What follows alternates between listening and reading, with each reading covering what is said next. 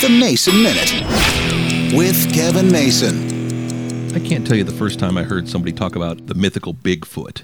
Now, of course, I'm sure you've heard the news that some couple in Colorado on a train trip through Colorado spotted Bigfoot outside their train car window recently. So everybody's a Twitter. I don't know if Bigfoot is real. I don't know if it's made up. It's always been in the northwest part of the country, usually in the Pacific Northwest. But right now, Colorado, is that as far south as I get? But I'm amused that people are so enthralled with Bigfoot. Is it part man? Is it part ape? Is it somebody in a costume? But I'm amused. The minute anybody finds a spotting and has some grainy cell phone video that everybody swears is real, we all get excited. I'm sure things like Bigfoot and the Loch Ness Monster and these mythical creatures that have been around forever that we can't explain, people want to know what they are. But to me, once you find out what they are, it ruins the whole mystique. I love the fact that nobody's been able to figure out what a Bigfoot is, if it's real. Is it an ape? Is it a human? What exactly is it? It doesn't really matter. Half the fun is just the myth.